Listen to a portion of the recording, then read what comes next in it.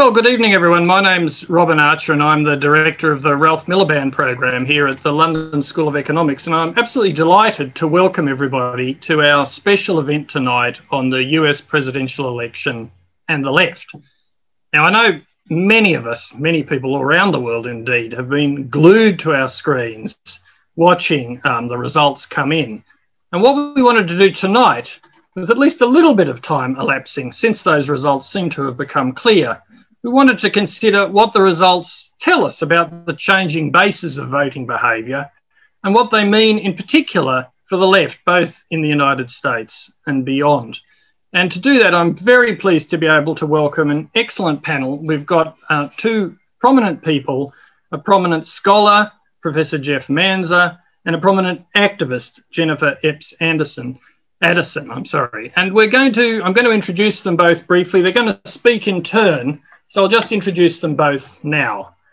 So Jeff Manza is Professor of Sociology at New York University. He studied at Berkeley, and for a long time his work has been focused on political sociology, inequality, public policy, and the interaction between all those things. And his books are testimony to this.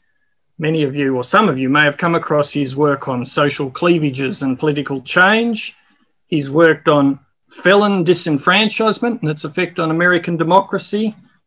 And he's also the coordinator of something called the Sociology Project, an innovative textbook, which is a reflection, I think, of the seriousness with which he engages in teaching. He's also got so many articles that it's embarrassing, but I'll just mention a few of them that are relevant tonight. Ethno-nationalism and the rise of Donald Trump, class divisions and political attitudes in the 21st century, and why aren't Americans more angry about rising inequality? Our second speaker is Jennifer Epps Addison. She's president and also one of the co-directors of the Centre for Global Democracy, a network of, I think, 43 state organisations, all of which are committed to both a pro-worker, a pro-immigrant, and a racial justice agenda. And she studied at the University of Wisconsin, political science. She also studied women's studies and also law, and earlier on worked as an attorney in the Public Defender's Office in the state of Wisconsin. Well, since then, she's had some 2 decades of experience organising for economic and social justice, working with a range of grassroots organisations like the Campaign for $15 and Citizens Action in a number of major cities in the United States. Well, as I say, each of our speakers is going to talk for about 20 minutes, and then I'm going to have a short period where I ask them questions, and then I'll turn it over to you, and we'll have questions and discussion initiated from the floor. Can I just ask you, if you put a question into the Q&A, to preface it by saying who you are and where you're from, either institutionally or geographically or both, because it's helpful to our audience. Well, I know our audience will join me in welcoming both our speakers here tonight. So without further ado, can I turn first to Professor Jeff Manza? Well, thank you, Robin, for the kind introduction. I, like we all do in higher ed these days, have put together a PowerPoint slide that will cover a set of issues that relate both to this election, but then the larger kind of trends and implications for the American left.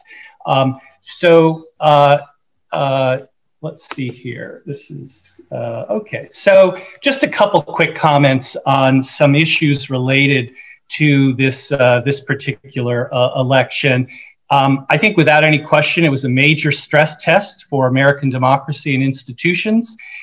It isn't yet resolved. There is a coup attempt ongoing at the moment. The soon-to-be ex-president and some of his allies are contesting the results in a number of states. Election officials around the country have reported no evidence of any kind of fraudulent vote reporting, but nonetheless, this is ongoing, and it is, I think, only reinforcing things that have been going on the last 4 years. And I would just highlight for an international audience in particular but also just to remind everyone of some reasons why Trump's defeat is important, not just for the left, but really for all Americans. So the first big point is that under Trump, the kind of the corruption of democratic political institutions, particularly to the extent to which these institutions rely on norms, not everything is written down, and Trump's willingness to violate certain critical norms, his lying, and in particular, his use of state power to attack his enemies, one of the hallmarks of authoritarian regimes everywhere, has been a particularly salient aspect of this presidency. And had he won another 4 years, the deepening of those tactics, particularly the use of state power to attack his enemies, would have likely accelerated as he figured out how to get his closest allies willing to do his bidding in positions of power. Trump provided a platform for white supremacism and xenophobia in American public life that we have not seen from the White House for probably 100 years. His willingness to amplify conspiratorial ideas and paranoid conspiracies in public life is a third, really, I think, important feature of this presidency. And although it is hard to measure, I think without any question, the spreading of beliefs in various kinds of conspiracies, the so-called QAnon group and others, have become much more powerful presences in American life than they were prior to Trump assuming the presidency.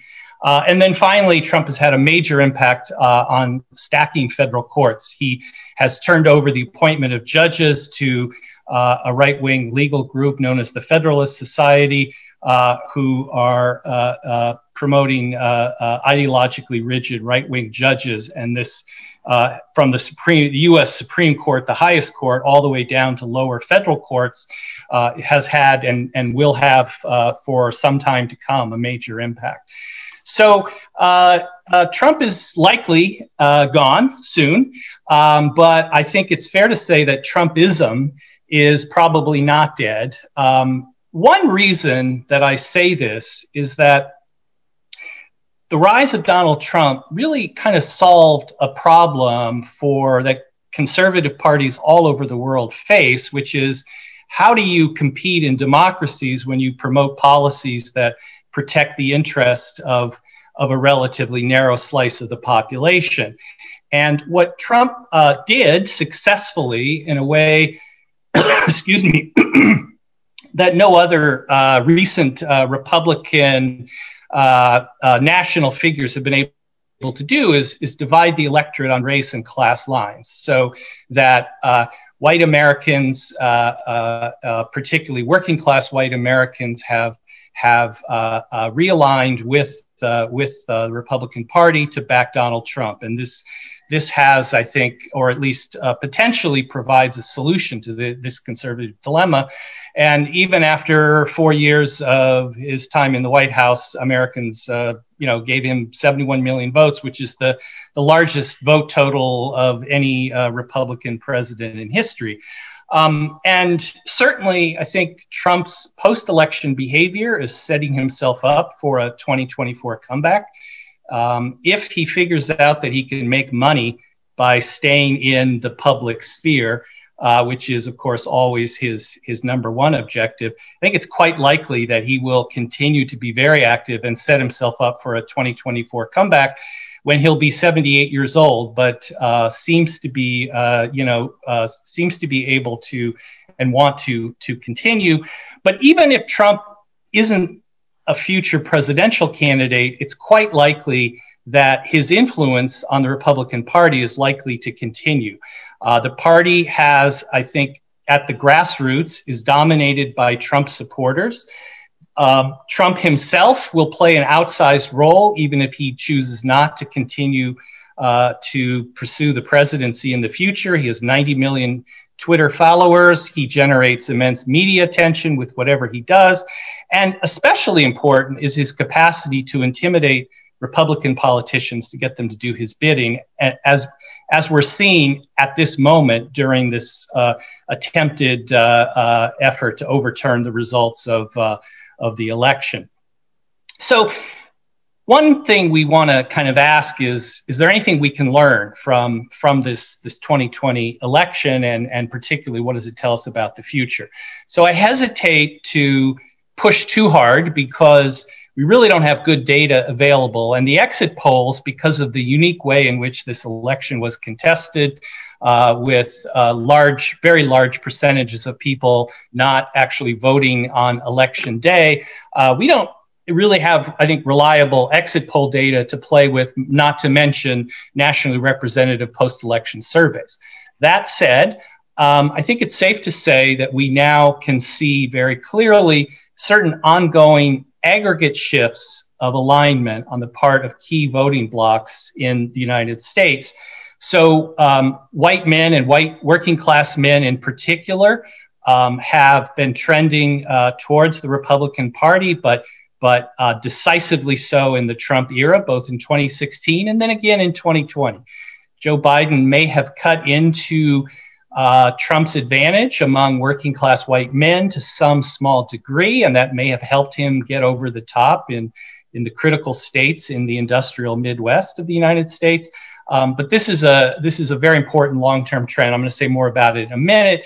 It's very striking that the poorest regions, the poorest counties in the United States outside of large cities, all have supported Trump. The 25 poorest counties in the United States, and then a further trend which has been widely commented on and appears to have, if anything, accelerated in this election, is the move of college-educated people into the Democratic Party, creating a kind of classic two lefts scenario. The upshot of both of these is a kind of class inversion in the social bases of the Democratic and Republican parties, where you have increasingly a Republican Party in the Trump era able to be electorally competitive by appealing to white working class voters, and a Democratic Party that is increasingly drawing both votes as well as money and organization from college-educated, relatively privileged sectors of the electorate. And this is something that I think unquestionably has vitally important implications for the future of the left. And I'm going to kind of talk a little bit more about that in a bit, but it's an important backdrop to kind of what has been happening over the last 4 decades, but in particular accelerating in the Trump era. So just a brief comment about the voting behavior of women and people of color. As we all know, these both women and people of color have been strongly in Democratic alignment since the Reagan era. In the case of people of color, well before that.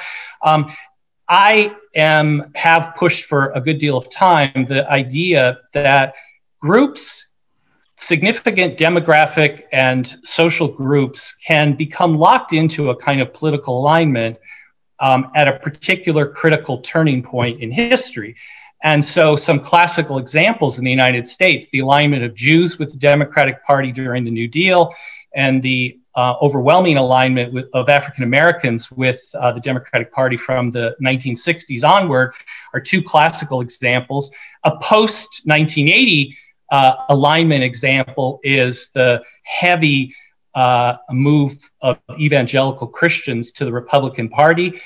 They have probably given about 80% of their votes to Donald Trump, which was a puzzle for us in 2016, thinking about a very secular guy who seemingly violates at every turn principles of evangelical Christianity, but nonetheless has been their champion and has done remarkably well.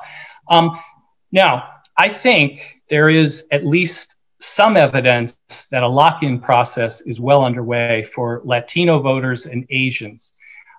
These groups are not nearly as supportive of the Democratic Party overall as African Americans, but nonetheless, I think we can see And we've seen it now over enough electoral cycles that we can be confident that this will be the future of the Democratic Party. So that when we think about where the votes come from, we're primarily looking at a party that will draw most of its votes from both women and then people of color. And because these groups are growing in size, particularly Latinos and Asians, some have projected the idea that there is an inevitable Democratic Party majority in the future. It's less clear in the case of Latinos, perhaps, than we have sort of thought up till now. It looks like in the exit polls, Latinos got about a third of the Trump received about a third of the Latino vote. The New York Times did a very nice county by county analysis of where votes changed between 2012 and 2016. And the single most striking set of changes are in South Texas and South Florida, which are heavily Latino areas that provided significantly less support for Biden and Democratic candidates across the board than was expected. And this is something that, is going to, require further analysis. But I think the big point is that, there is an ongoing debate about the political alignment of Latinos. But I think, the general idea of a kind of a lock-in process whereby this kind of group identity pushes members of these groups towards the Democrats is entirely possible. So I just wanted to, so I'll stop there in terms of what I want to say about this particular election and use the rest of my time to kind of extend some of this analysis and bring in some new ideas to kind of talk a little bit about the future of the American left, which is after all what Robin has invited us to do. And so I want to start with one thing that is often confused in American public life.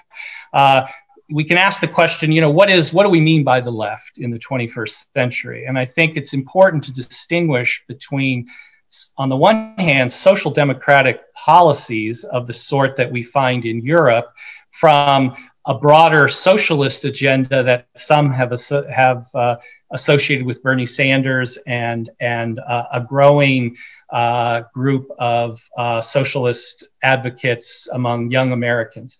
So, I think it's important to note here that things the Europeans take for granted, Americans have yet to receive.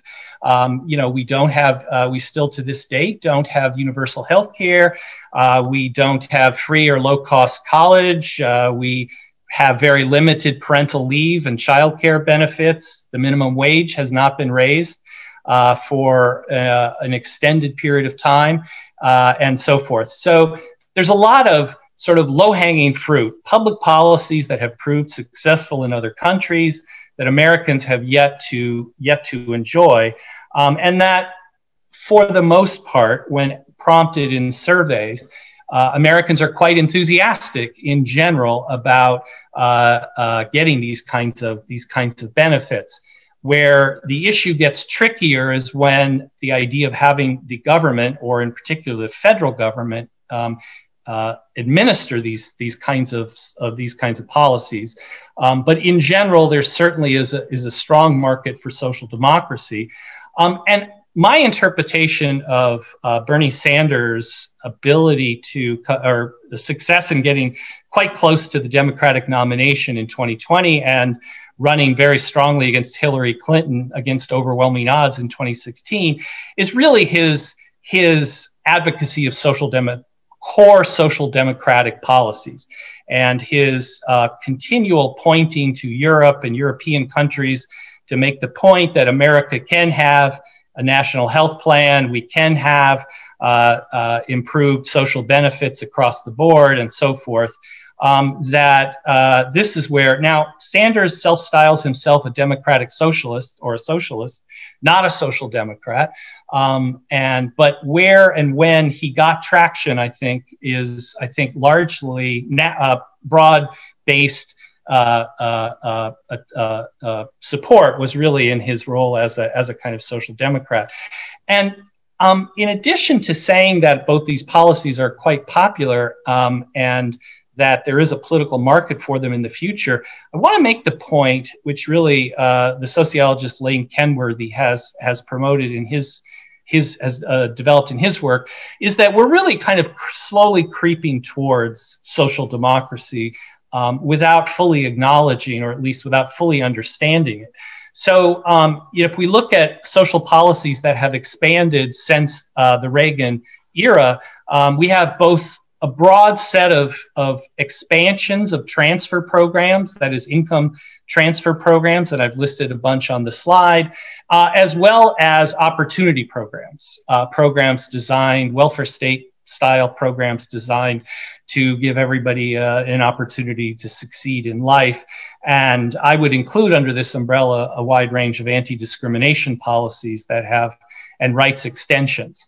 The point here is that we have actually seen social democratic policies emerging. They're often half-hearted, and if we're moving towards social democracy, it is sort of like a snail, maybe a snail with arthritis. But the pace at which this is happening is not trivial. And the one exception is the repeal of the main welfare program that provided benefits to low income families with children, but spending on related programs actually increased, and that is, I think, the one exception here. But otherwise, across a wide range of things, we have been adopting social democratic policies. Okay, so if social democracy has a market, what can we say about the broader kind of picture here of what's been happening in American life in the last 4 decades? So I'm currently writing a book called The Two Inequalities. The basic idea here is that we really want to think about inequality in 2 ways, both in terms of economic outcomes, which we might call redistribution, following the philosopher Nancy Fraser, who first introduced this distinction in the late 90s, versus recognition questions of identity, questions of rights for historically discriminated against groups. And that really there's a major disjuncture in both popular support and momentum on each of these questions.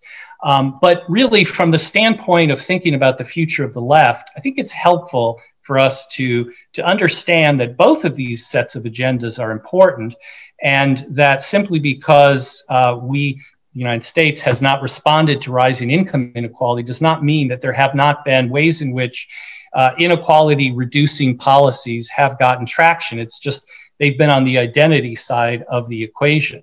And I would underscore that I think the Left Project in the 21st century everywhere has to address racism, sexism, identity politics, as well as questions about redistribution.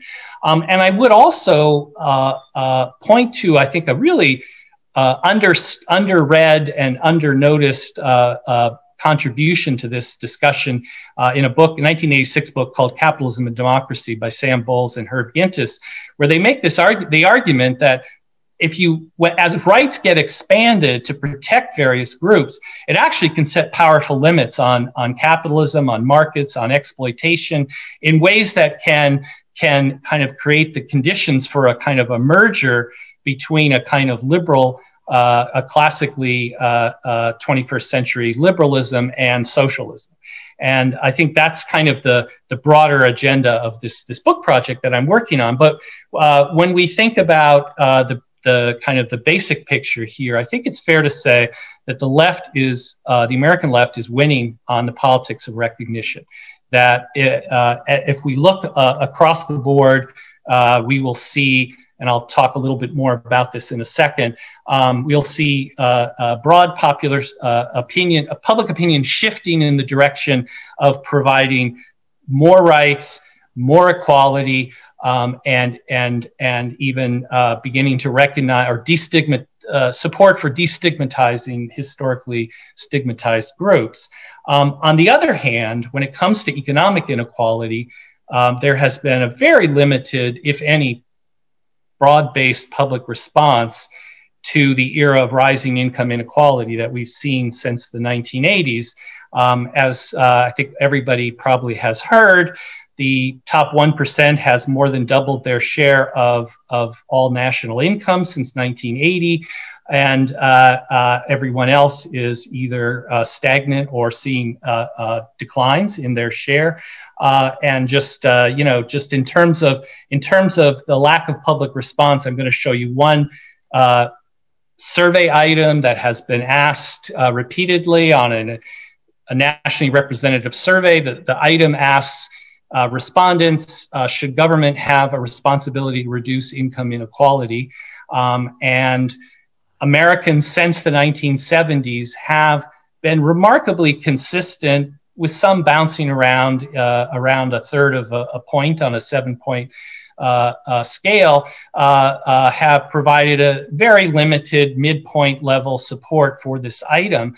And there hasn't been any increase since either 1980 or even since 2012. So Occupy Wall Street is on the scene in 2011. There's a marked increase in discussion about inequality, economic inequality, from that point forward. I have data on this that I could show you in the Q&A if anybody's interested. But the red line represents that moment when surveys are being fielded after the significant increase in public discussion, media commentary on inequality. If we decompose the results by income groups, we really don't see any trend. So the top, the black triangles on the top are the bottom third of income households, survey respondents from the bottom third, and then the middle third and the wealthiest third. And again, there's no evidence that households on the bottom, households that we know from other data, are struggling to pay their bills, have experienced high levels of income insecurity, and have not seen wages grow at all since the late 1970s, with a couple of brief exceptions.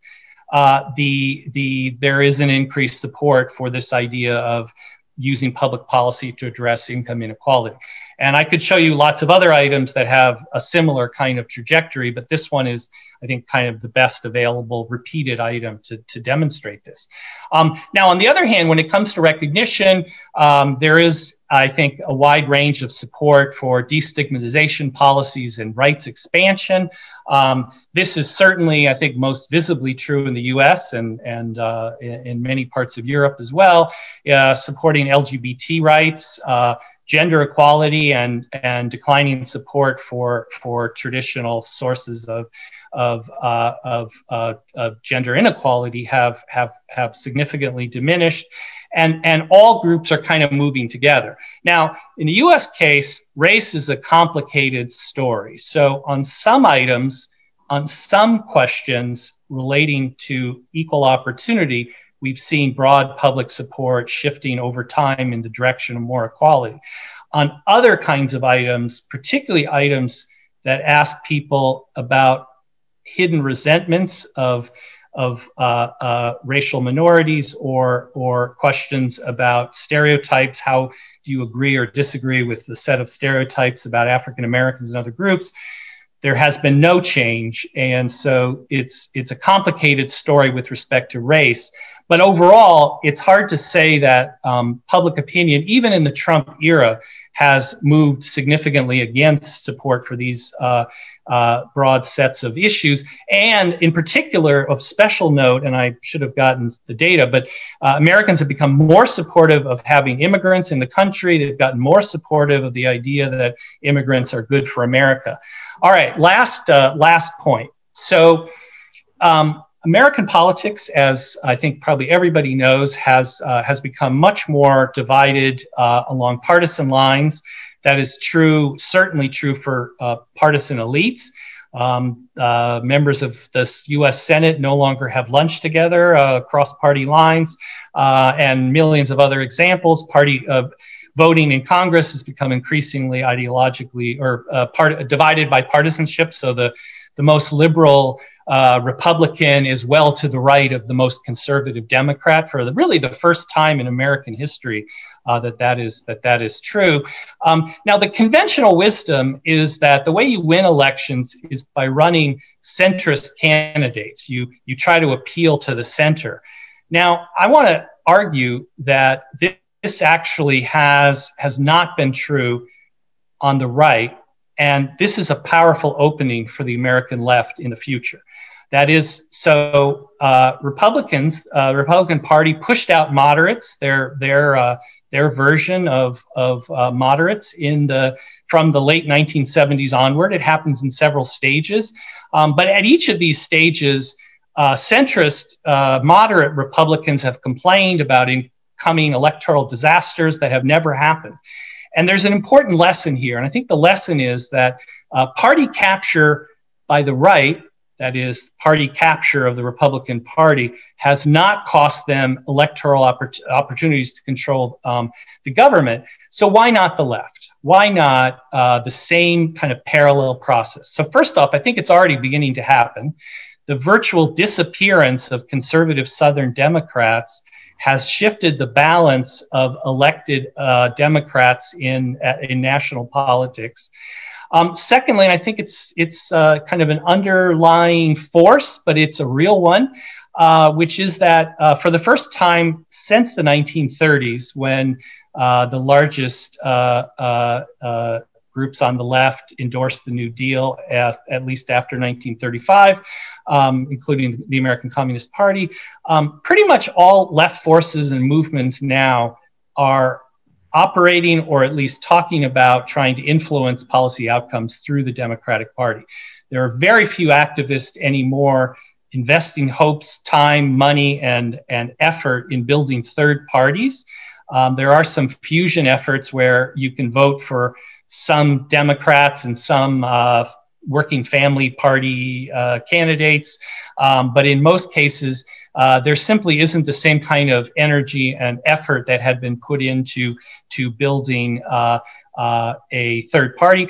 And I think this is really true among the younger generation, which is both showing increasing signs of attraction to socialist ideals or left social democratic ideals, and has entered the main organization that seeks to influence the Democratic Party from the left, the Democratic Socialists of America, which are at an all-time high in terms of membership and support, and there probably are ways to build. So I think in general, if I want to kind of wrap up here, I would say that there are opportunities that have emerged and are emerging for a left to kind of work through the Democratic Party.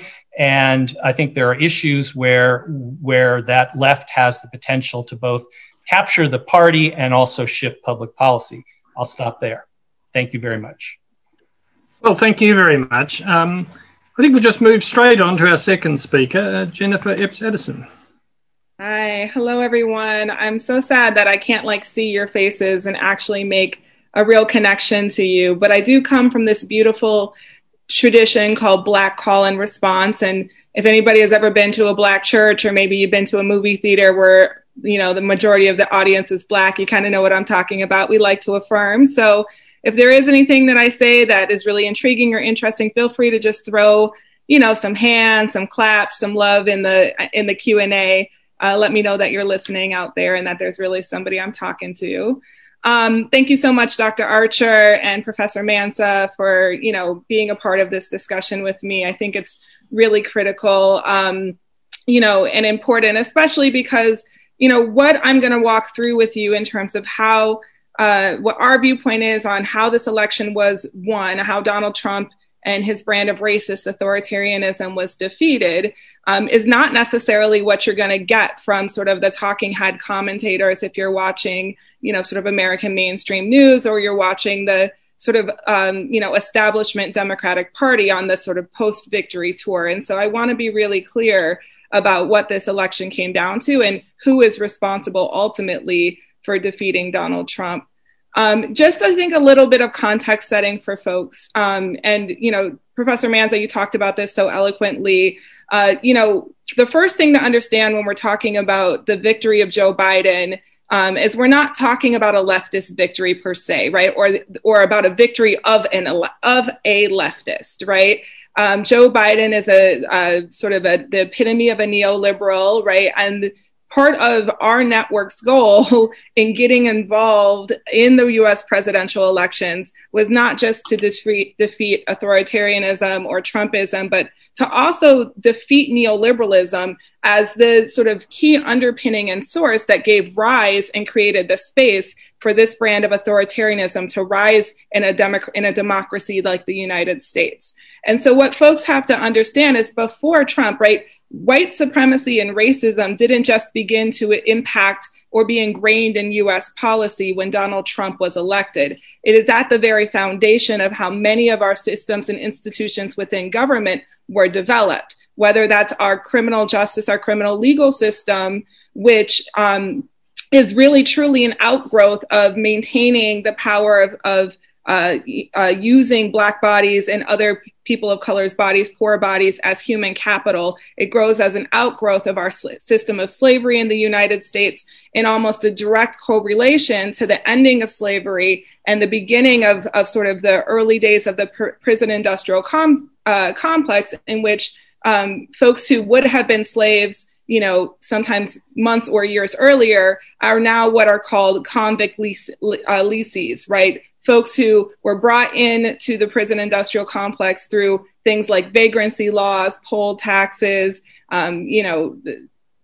accusations of any white person against them. And then they became, you know, sort of long-term leased labor and capital, which continues today, right?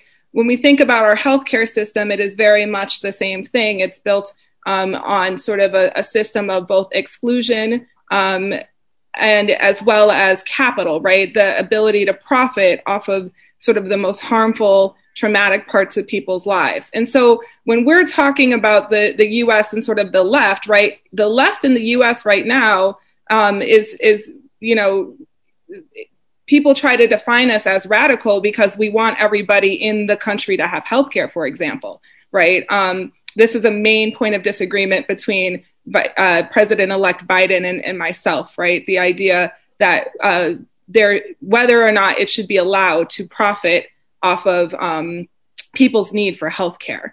So I think that's the first thing to understand is what we saw in this election was a coalition effort, right? A governing coalition of leftists, of centrists, of radicals, of a very small sliver of centrist Republicans who changed their vote. But by and large, what the data shows is that folks who voted one way in 2016 primarily voted that same way in 2020.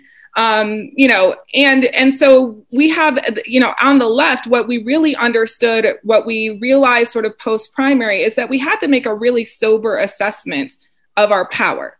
And what I think you will see post this election is many sort of factions of the left, right, are going to be coming together to be thinking about sort of how do we build strategic power? Because we watched in the primary Bernie Sanders be defeated largely because President Obama made a call and got two of the contenders to drop out and endorse Joe Biden and basically told the neoliberal wing and the centrist wing of the party that it was time to coalesce around Joe. And this happened right, after South Carolina, right before Super Tuesday. And the left did not do the same thing. Senator Warren stayed in the race. Her and Senator Sanders were engaged in very public sort of disagreements and spats that were, factioning off the left wing forces in the primary. So this is some of the context, right?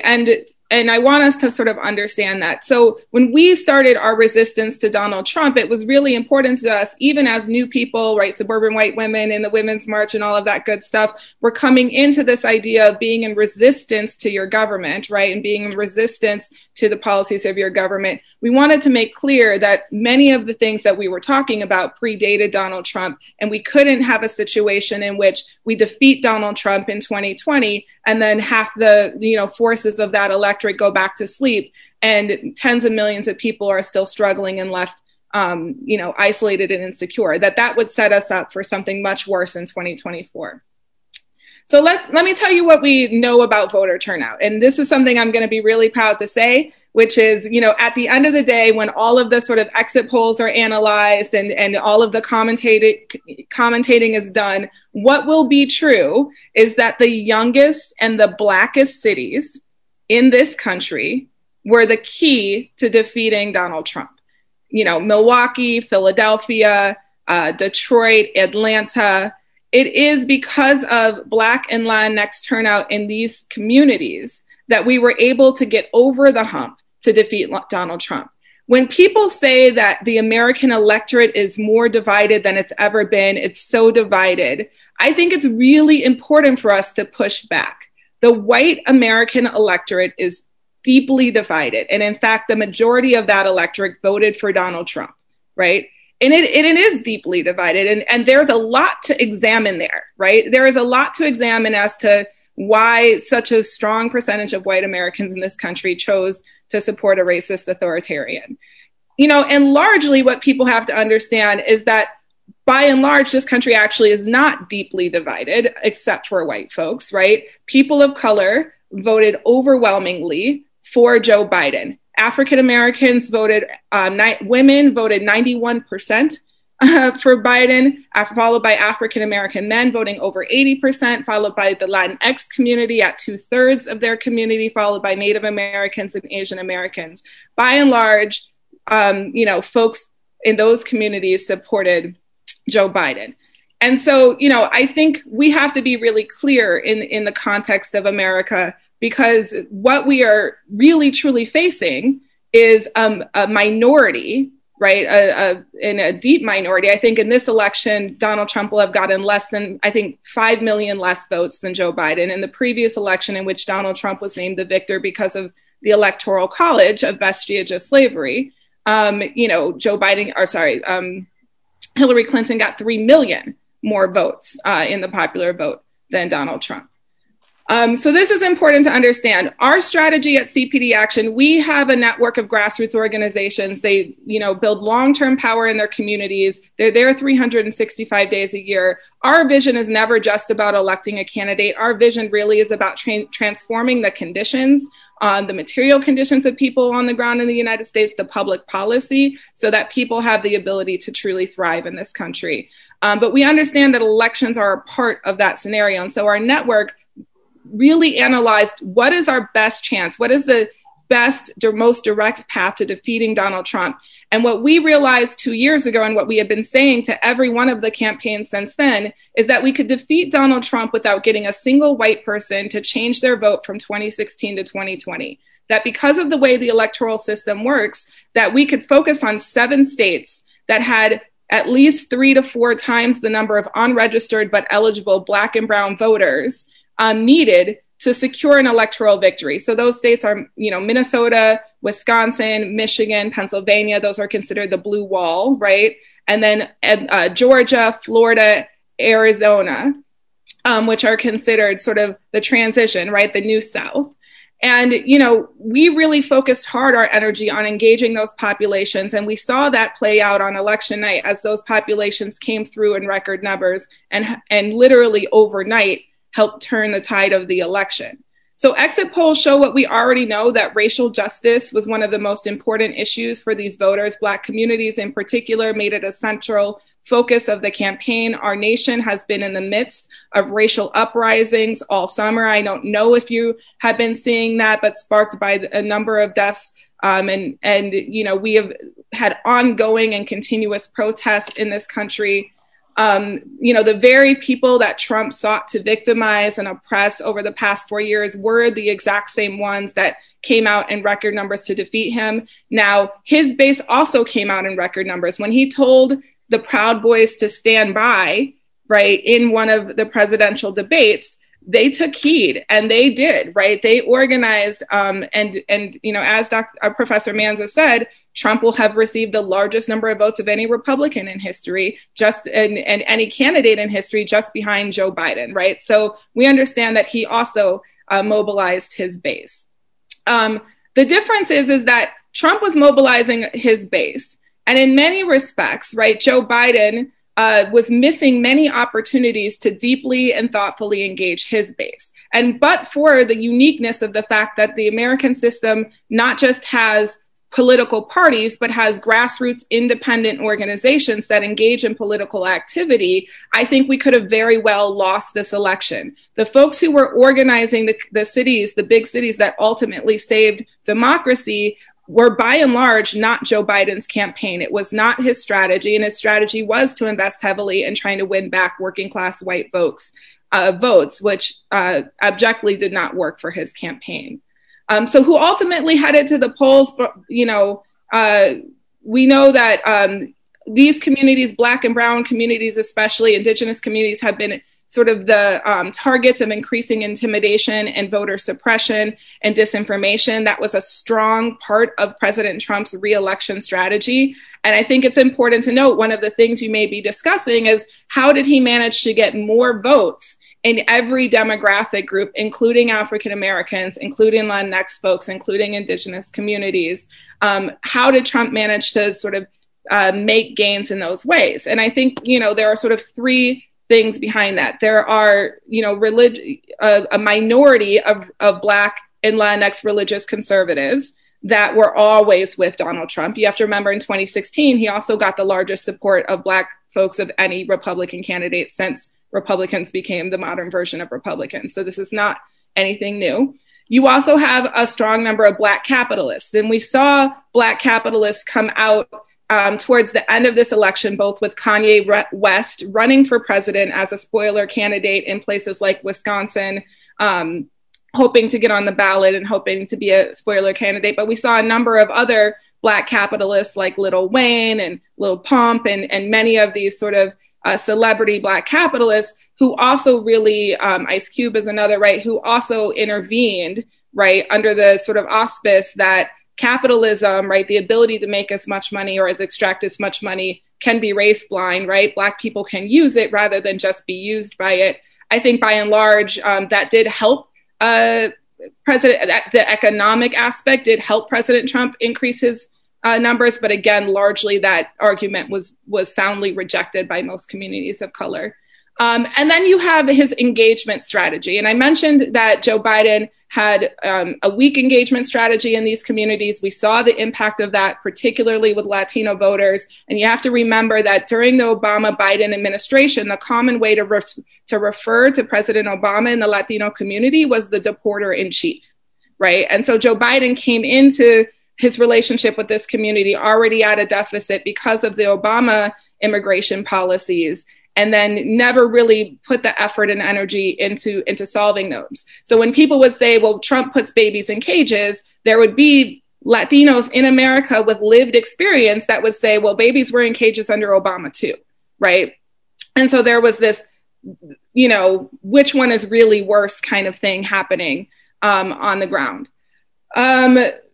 So I think that also, so that engagement strategy with Trump putting actual money into both digital engagement and on the ground canvassing did have an impact on Trump being able to increase his support. But ultimately, it was the strength of community organizing that made the difference in this election. Our network alone, and we were just one small piece of the infrastructure, but we had a program that mobilized 7 million voters in those 7 key states that were key to swinging the election, and really focused on a few things. First of all, one of the biggest things that we had to overcome was the fact that we knew, right, there was going to be high turnout, but we also knew that it could not just be, the most elite of any of the racial demographics, right? So, Professor Manza talked about sort of this class inversion. And, one of the things we really worried about was a class inversion that was equal across race, right? Because by and large, at least in previous elections, wealthy Black folks vote the same way that struggling and poor Black folks vote, right? And if we had some major sort of class inversion, within any one of those major demographics, we could be in real trouble. So by and large, what we saw is that the class inversion really was a white phenomenon, The African American community, again, yes, there were some gains in the Black capitalist class, but not significant. I think we saw most of those gains, with Latino men. But again, there was not a significant class inversion, meaning working class and poor Latino men did not overwhelmingly support Trump versus wealthier Latino men. We contacted, the other thing we really focused on was men, right? Men of color. And so we contacted specifically 4 million Black and brown men in Florida and Pennsylvania and Michigan, some of the areas where we knew Trump had actual people on the ground knocking doors for his campaign. I think that was a really critical decision that we made halfway through this election, because we're in the middle of COVID and, many people had pulled their field programs out of the field in March. And that meant people who were used to getting 3 or 4 or 5 or 6 or 7 knocks on the door and having all of those opportunities to engage with the election, to understand issues, to make sure their registration was good, did not have that level of support. So when you think about the fact that most of our programs had to pull out of the field back in March and really didn't go back into the field until late July, as the uprisings were happening and people were saying, we're in the streets anyway, we've learned enough to be able to keep our folks safe, we understand what PPE we need, folks really didn't go back into the field till late July. And so, I think that is another reason why this election appeared to be closer than it was, because President Trump never pulled his canvassers in those same communities that are not used to seeing Republicans on the ground, right? He never pulled them out, and they got a lot of that contact from those folks before and more consistently than they got it from us. So let's talk about where we go from here, right? So the thing that we need folks to say loudly and proudly, and, there is this discussion, as Professor Manza said, there is this discussion about whether or not we have a coup underway. And what, at this point, we think that it is important to say that the democratic institutions are strong, and that, while we scenario planned for this exact moment, and it is, I'm 38, but it's mind blowing to me, right? That I was literally in the midst of planning whether or not the sitting president would leave office peacefully. I never imagined, as I was going through civics class growing up, that we would be in this kind of a predicament in the United States, but this is what we find ourselves in. And we scenario planned this election. We said, what are the ways that they're going to try to prevent people from voting? Because we know that if all of our people get voted and get those votes counted, we will win. So we scenario planned that, and we defeated them on election day, right? In the run-up in the institutions. And now we're in this phase of making sure that we guard and protect every one of those votes. And so, what we know is that even with the legal challenges that this administration is raising, they may be able to shave off a few votes here, maybe get rid of a few provisional ballots there in Pennsylvania, maybe 30,000 ballots, that arrived in that gray area that the court said, we'll rule later after the election about, right? But ultimately, we did our job well, and we believe that the results of this election will be preserved. And we believe, at least at this point, that despite the Republican blabbering, right, that we are able to hold off a coup. And, I think it's really critically important that we say that, and that people understand clearly that the institutions are working, that there has been no credible allegations of widespread fraud, that, people participated, and record numbers, and we were able to hold that as a democracy, largely because what we saw in foreign elections over the last several years, the rise of authoritarianism was not just a U.S.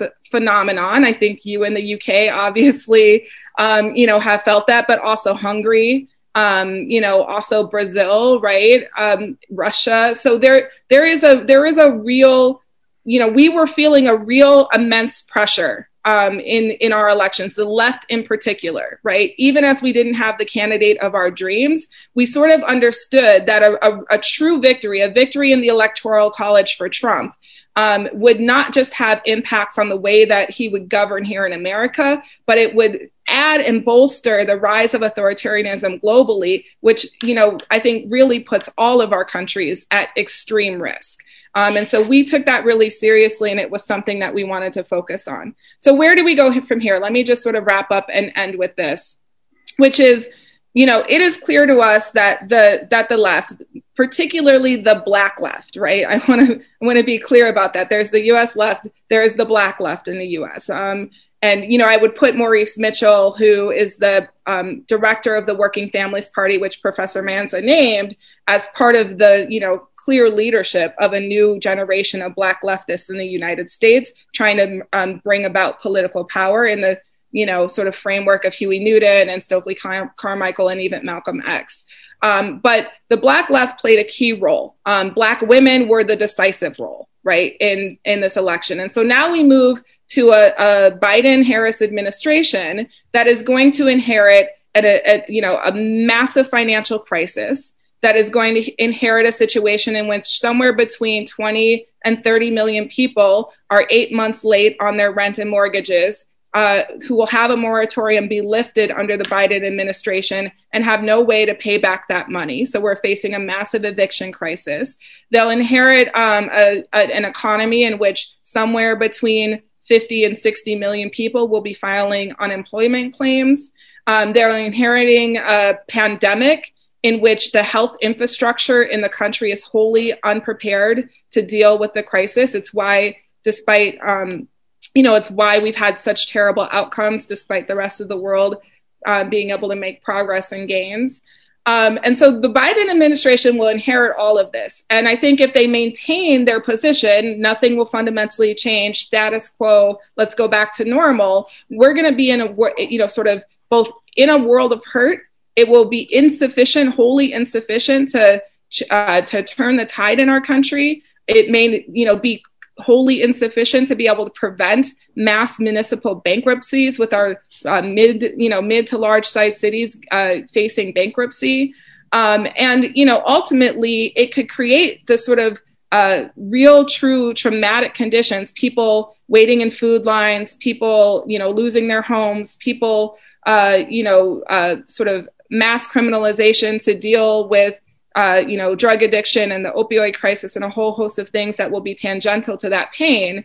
And if we are not able to push Biden's administration to make big, bold, and structural changes, it could set the table for not just a Trump return in 2024, but for a sort of a return bigger, badder, and stronger, and with a much wider bench in terms of being able to influence the institutions of governance. So we are going to really organize to push this administration.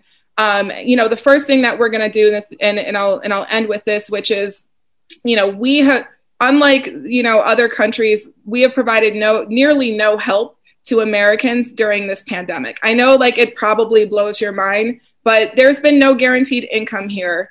There's been no maintaining employment roles by paying payroll directly. There's been no opening up of accessibility to healthcare.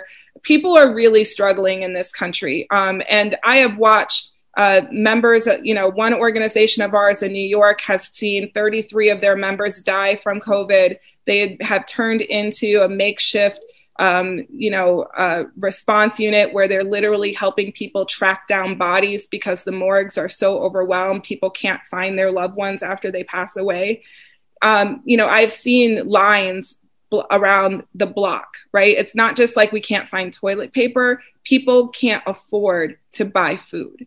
And so, we have a real obligation to use this moment, not just to, say, yay, we defeated Trump and acquiesce to neoliberalism. As leftists, we have a huge responsibility to use this moment and to work just as hard under a Biden-Harris administration to build the country of our dreams, to build a country where everybody can thrive, as we have over the last 4 years under Trump's administration, trying to protect ourselves and keep our loved ones alive. That's our responsibility, and I think that's where the U.S. left will go next. Thank you very much indeed.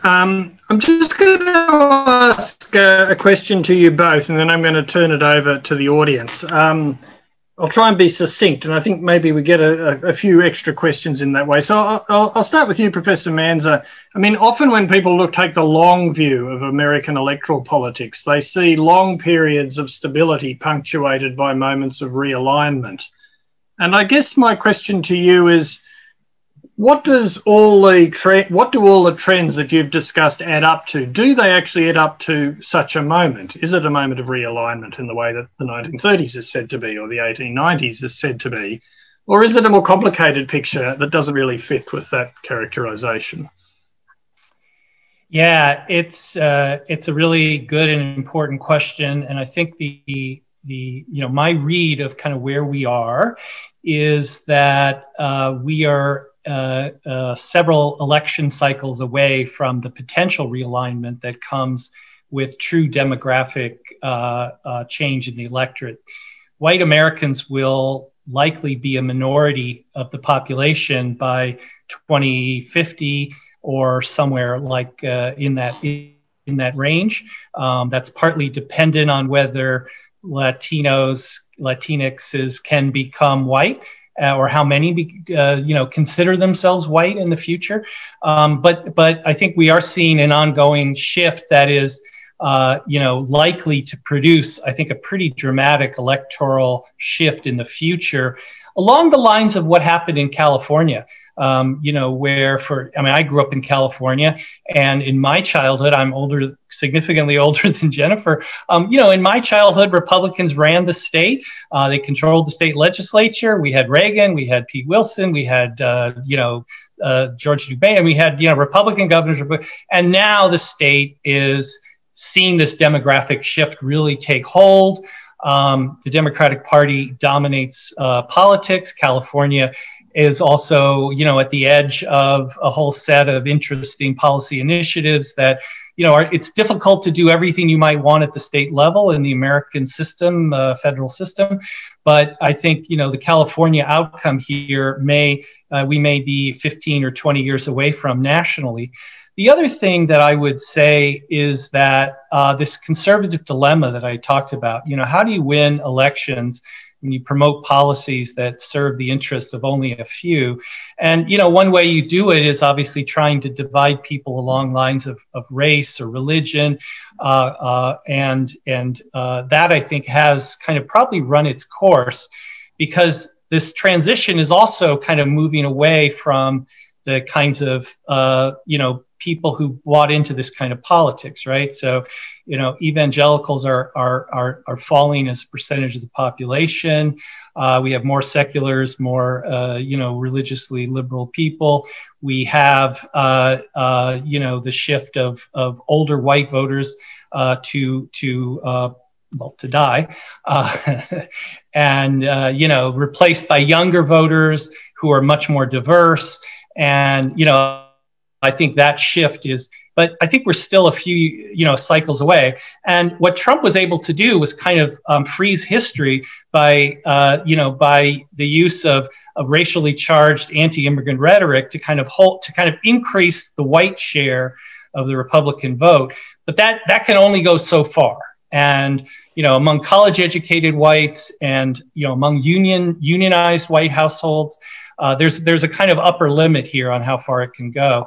And I think this may be the kind of the top of the cycle for this style of what Jacob Hacker and Paul Pierson call plutocratic populism, at least in a two-party system, which I think is something neither of us really mentioned, but is important for a European audience. The two-party system is part of, the unique aspect of American politics. And, part of why, one logical outcome here would be for Trump to split away from the Republican Party and form a third party movement, and be competitive, I think, at least in challenging for dominance on the right. But instead, he kind of goes through the Republican Party, creating this dynamic that, I think has succeeded, in maintaining their electoral viability in the short run.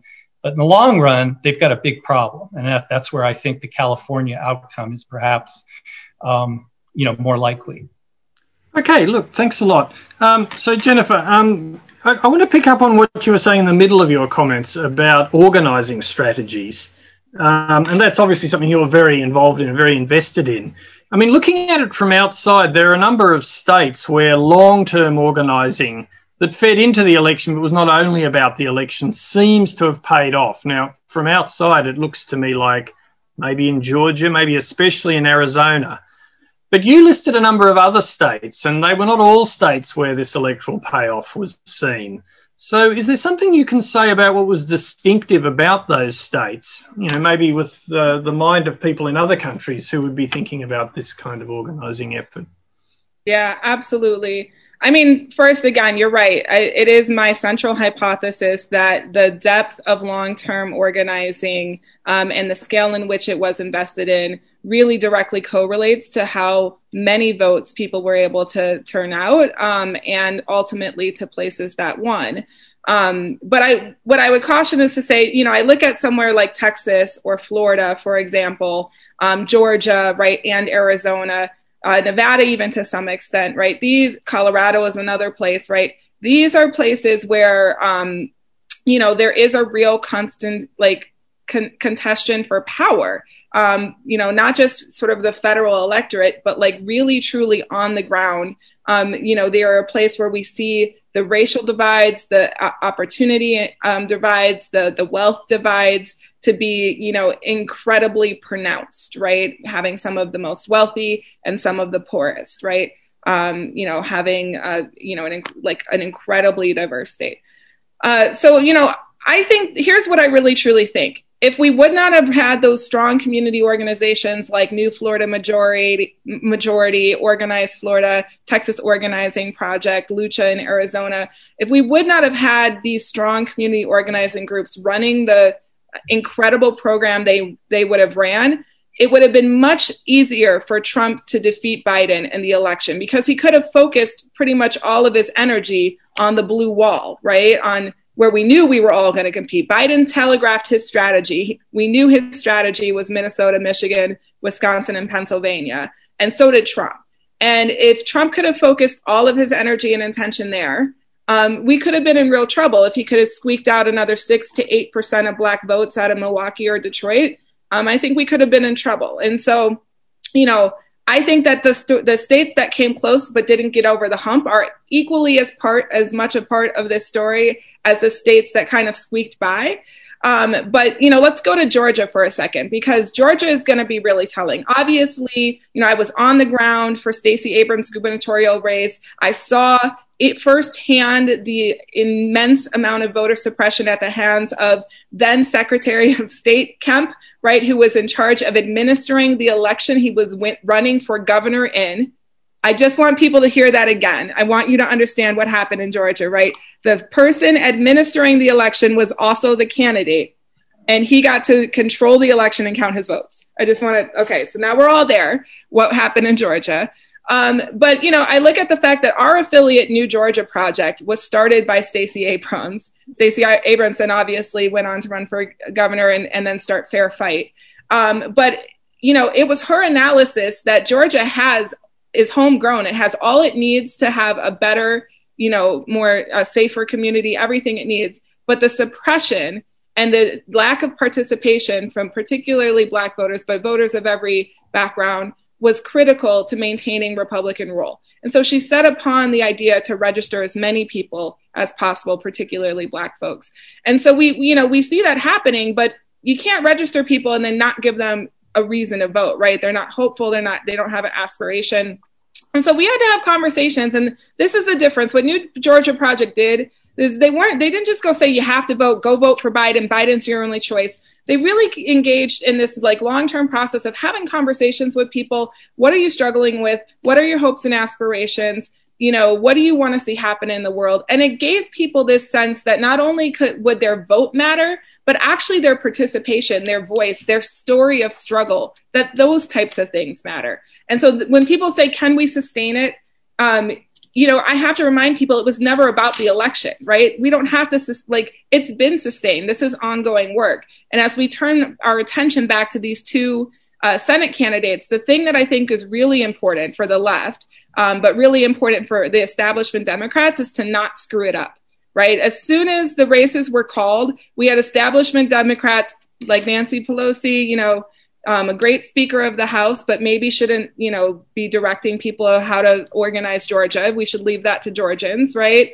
But we had folks saying, stay away from leftist issues, Black issues like defund the police, that's going to lose us Georgia. Meanwhile, the candidate that you are running, particularly Reverend Warnock, is the pastor at Ebenezer Baptist Church, Martin Luther King's old church, right? He ran on a social justice platform. He got the most votes in his primary, not by playing to the center, not by downplaying his commitment to healthcare, not by downplaying his, commitment to Black Lives Matter, but by leading with that and building a multiracial working class coalition in Georgia capable of defeating the immense amount of voter suppression that the governor and the Secretary of State put in their way. So I think Georgia, if you want to help with Georgia, you can get on calls, right? You can send text messages. We're currently registering 18-year-olds, folks who will be 18 before the election, who are going to be allowed to vote for the first time. We are, we're working closely with New Georgia Project. But, the test about whether we win Georgia will establishment Democrats get in the way, pushing a neoliberalism that was not the linchpin for why Atlanta had 128% voter turnout. Oh, no, I think Robin might be frozen. There you are. Hi. Are we back? Hello. Yep. Now we've got to just find out what that question was. So there's a question from Evan Webb, who's an LSE student, and the questioner asks, looking at the election map, there seems to be a huge divide between urban and rural voters. What, if anything, can the Democratic Party do to reach rural voters? I think I'll just direct these to one person so we get through some more questions. So actually, Jeff, would you mind just briefly addressing that?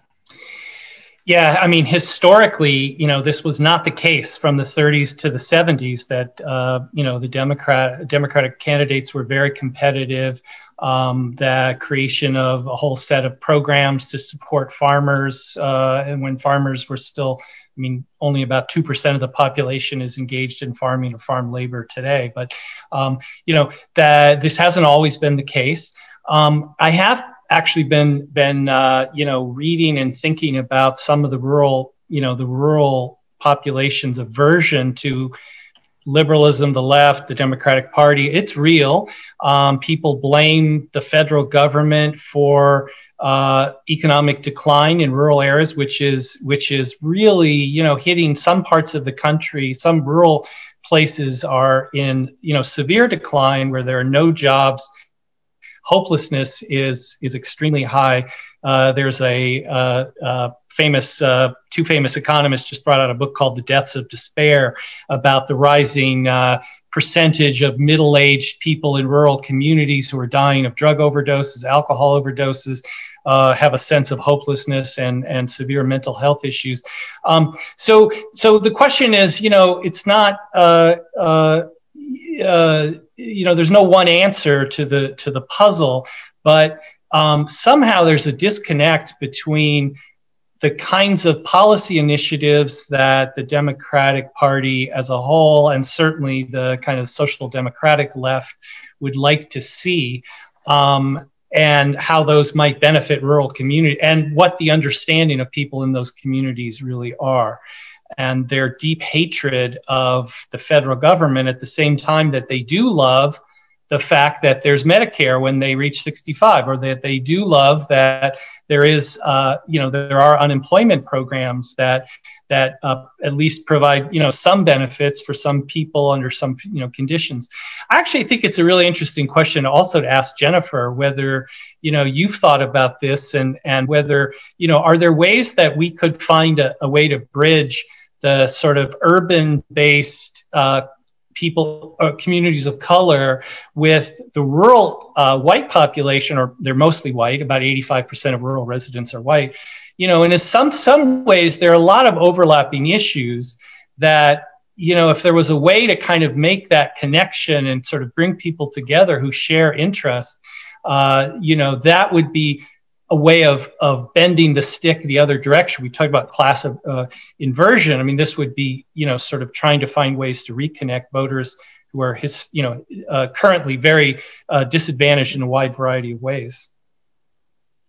Okay, look, rather than answer that, I'm just going to try and get in another question because, and feel free to sort of tack it on if you want to. So I've got another question here from Tobias Wendell, an LSE alumnus who's calling in from Germany, and asks, and I'll just direct it to you, Jennifer, how can the Democratic Party shift to social democracy before the next right-wing authoritarian is elected, and how in particular can the left overcome deep-rooted beliefs about the links between personal and economic freedom?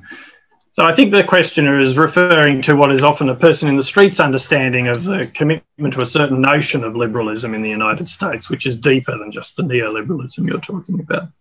Yeah, well, that's the $1 million question right there. I mean, I'm working on it. Look, first and foremost, Americans have to deal with race. It is, the level of racial animosity and the sort of fundamental foundation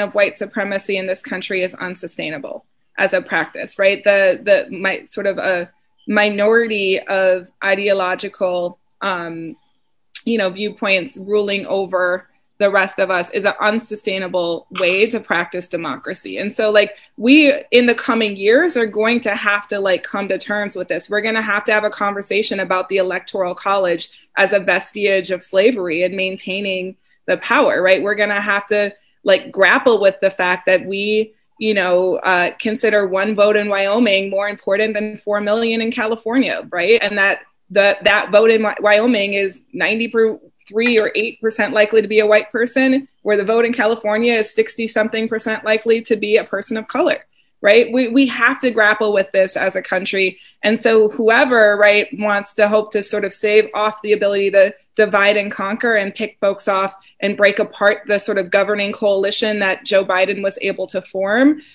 is going to try to prevent us from dealing with that, right? It's going to be to their benefit if we don't. So I think that's one piece. But on the question of race, look, first of all, I think when people look at the map and it's like a sea of red and a couple of blue spots on the sides, it freaks you out. You're like, oh my God, there's so many people who are red. The reality is that most of that is land. Land does not vote. And really, it's really important to understand that the idea that sort of it's all urban or all, suburban, a lot of it is just land, right? It's not actually, a mass amount of people. But that being said, growing up in Wisconsin, growing up in a state that's 91% white and the birthplace of the progressive movement in America, understanding our history, the progressive movement was birthed out of farm workers and factory workers who came together because corporate interests were running roughshod over the state and harming both of them. And that's a really powerful lesson for all of us who want a country where people truly are free, where people can truly thrive and not just survive. And so, it requires us on the left not to just sort of be reactionary, not to just hate our oppressors out of hate, but to actually realize that if white supremacy is a noose around the neck of communities of color, then it has been a knife in the back of white communities in this country, right? It's why folks are struggling the way they are, particularly with the opioid crisis, particularly now with the pandemic. And so, it requires us to have those conversations, but we aren't going to, the reality is that social media and the fact that now people can create echo chambers where they are completely insulated from anybody of a differing opinion, much less a different background, is truly problematic. So if you want to know how does the Democratic Party make that shift, right? It really is. We have to invest in the same kind of long-term organizing for power in those rural communities as we do right now in urban communities and communities of color, right? We have to do it in an explicitly anti-racist way, but we still have to do it. And then, just to the question of how do we become a social democracy? I mean, here's the thing, and Professor Manza has said this as well. The majority of the policies of leftists and progressives are the most popular policies in the country. In the Democratic primary, when that primary went for Joe Biden, right, when voters were asked, Democratic voters were asked, would you like the country to move to a single payer healthcare system? Overwhelmingly, in every single primary that asked that question, the answer was yes, right? The vast majority of people in this country support raising the minimum wage to a minimum of $15 an hour, but you now have growing support to see it over $20 an hour, like it is in most European countries, right? We dealing with climate change is another one where there is mass support to do something about the climate crisis, very little political will. So I think, the U.S. left, our goal here was about changing the conditions in the playing field that we are operating under, right? We understood that Biden is a better opponent for us than Trump was. And so now we are in the sort of mode of saying, okay, now we've got to get to work here on some of these things that we have disagreements about. And I think, look, we won't, in the next 4 years, are we going to see a single payer healthcare system in the United States? I don't think so. But if we win the Senate, if we win Georgia, I think we will see a public option in the United States, which I fought for in 2008, which got dismissed right away. And to me, that is power, right? That is growth. That is a demonstration that the left's ideas are salient. And if we're willing to stick with them and continue to push them, that we can win them. Okay. Now, look, I'm really going to try and squeeze in at least one other question, perhaps two. So the questioner here, John Newman, a graduate of the University of London, asks a simple question: what lessons should the British Labour Party draw from the US election? And I think that's quite a big question. Let me just put a spin on it for you and direct it to Jeff Manzer. I mean, you spoke about the fact that white men, especially white working class men, had moved towards the Republicans. Something parallel to that happened in the British general election, and it's ascribed to various things, but one of the things it's ascribed to is the lack of centrism on the part of the Labor candidate. And yet Joe Biden was a centrist candidate. So could you address the questioner's question perhaps with that in mind? Yeah, I mean, I think I am 100% in agreement with everything Jennifer just said about Biden and his centrism. But I also would want to point out that the Democratic Party platforms have been getting more progressive at every turn. Hillary Clinton was way more progressive in 2016 than she was in 2008. Joe Biden's platform is more progressive. There is so there is a way in which Joe Biden is less of a centrist now than he was in 1994 or earlier. So that's point number one. And I think, while it is certainly true that, he certainly does not embody progressive left tradition in any meaningful way. He's been a lifelong politician who was planning to run for president at age 29, according to his biography. So I think the lessons for the Labour Party in Britain is, one complication is a two-party system means there's nowhere for disaffected voters to go. You have, a political space that's slightly more complicated. And it may be the case that one of the things that has been propping up the Democratic Party in recent years are those college-educated voters who may be voting for the liberal Democrats. And this is really more of a question for Robin. But, in the American space, if you decide you are appalled and alienated from, the Republican agenda, your only meaningful choice, if you care to, have an impact on elections, is to vote for the other party. So that's an issue. I mean, I think that, more generally, it's not that the kind of social democratic policy agenda is unpopular per se, but the reputation of it has declined we can see this across Europe, and even in the US, where government itself has become a source of opposition. And I think somehow we need to help spread the message or help people understand that when we talk about redistributive programs that try to benefit everybody and try to secure a decent standard of living for everyone, that the government plays a role, but it isn't the kind of thing that I think a lot of people perceive it to be. And I think that's the challenge I think the Labour Party has in the UK, the Democratic Party has in the US. social democratic parties across the world have in restoring confidence in the idea of government administration of these programs. I think it's particularly severe in the US and I sense in the UK as well. Thank you.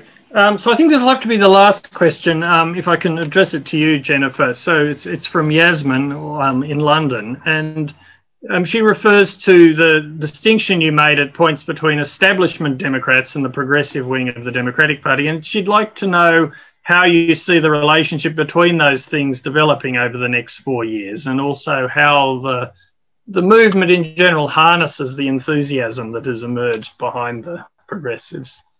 That's such a great question.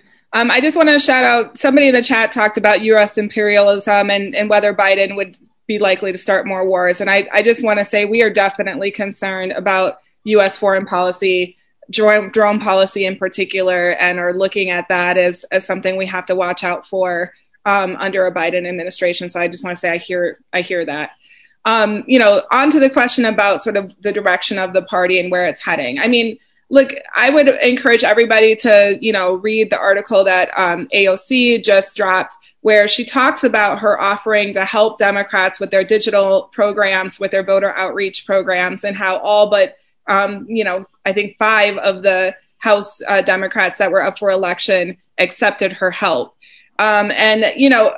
I really, truly believe, I mean, now especially, but because of COVID, but even before COVID, that the Democrats were sort of running on a very old time model and needed to sort of update their modeling and get comfortable with the changing demographics in their base. But I think that is going to be even more clear after this election, because you're going to have a lot of people who participated, some for the first time and some who had to be drugged back because of how bad Trump is, but really just did not want to have to vote for another Democrat. And it was really challenging for them to do so, who are going to put a ton of their efforts into both transforming Congress by challenging and primarying, more centrist Democrats that don't fully represent the values of their communities or their states. I think we're going to see more people who live in majority people of color districts that have white congressional representation, challenging those folks from the left, right? As leftists of color, like AOC. And I think that is a good thing because certainly we actually need more leftists of color in power because oftentimes what has sort of been the sort of linchpin for neoliberal policy has come through neoliberals of color, folks like President Obama or Susan Rice. And so for us, I think we need an AOC, a Jamal Bowman, a Cori Bush, who's a Black Lives Matter activist and will now be the first Black congresswoman from Missouri. We really need that type of energy. So I think you're going to see more struggles. I do think because of the congressional losses, it may actually be an opportunity for the left here because Nancy Pelosi will need to carry more of the Democratic caucus in order to move policy forward. And progressives will effectively have, if not the largest caucus within the Democratic Party, larger than the Black caucus, larger than the Latinx caucus, for example, or the Hispanic caucus, for example. Because progressives will have one of the largest caucuses, we could see progressives playing a much more Tea Party-like, game inside the halls of Congress, where sort of in this, previous administration, they had been really relegated to the bold ideas, right? To sort of putting out messaging bills that were signaling the direction we wanted to head, but not really having a lot of power to move those things forward. I think we'll see that there will be more power to at least block or amend traditional Democratic policies. And I think if we are able to win on some of those things, it will inspire more and more people to move forward. Ultimately, let me just say this, though, which is, I want the Democratic Party to just represent the values of its base. As Professor Manza said, the platform has become increasingly more progressive. Many of the things that we're struggling and fighting for are, against Democrats are actually in the platform, right? And so instead of seeing us as activists, as a thorn in their side, or as outside of the party or outside of their interests, I think one thing Democrats could learn from Trump is that your base and the people who are in the streets defending your ideals are actually your friends. Like, those are actually the people you should be governing with. So I'm hoping that's what emerges post-election. I'm a little nervous about what I've seen so far, but we're going to keep working on it. Listen, thank you both very much. I mean, we've heard a range of interesting comments about the election from Jennifer Epps Addison. I think we heard at the beginning the argument that Trumpism was really rooted in longer-term processes connected to neoliberalism. And she emphasised the importance of a strategy of organisation, and especially the organisational work of the left, and most especially of the black left, which she argued had brought about the outcome which we see now, and that creates a moment to address some of these root problems. And we heard from Jeff Manza that Trumpism was rooted in the solution to a dilemma of electoral conservatism. I think we're used to hearing about the dilemma of electoral socialism, but here we heard about the dilemma of electoral conservatism, but that in spite of that, the two inequalities that he referred to have been shifting with uneven gains in different respects. But at the end of the day, he was able to characterise a situation as creeping towards social democracy. So I think we've heard from our speakers something that is elements of optimism at the same time as many points of caution. And I'd just like to end by, on behalf of all of us here, thanking you both very much indeed for sharing your insights with us today. Thank you very much.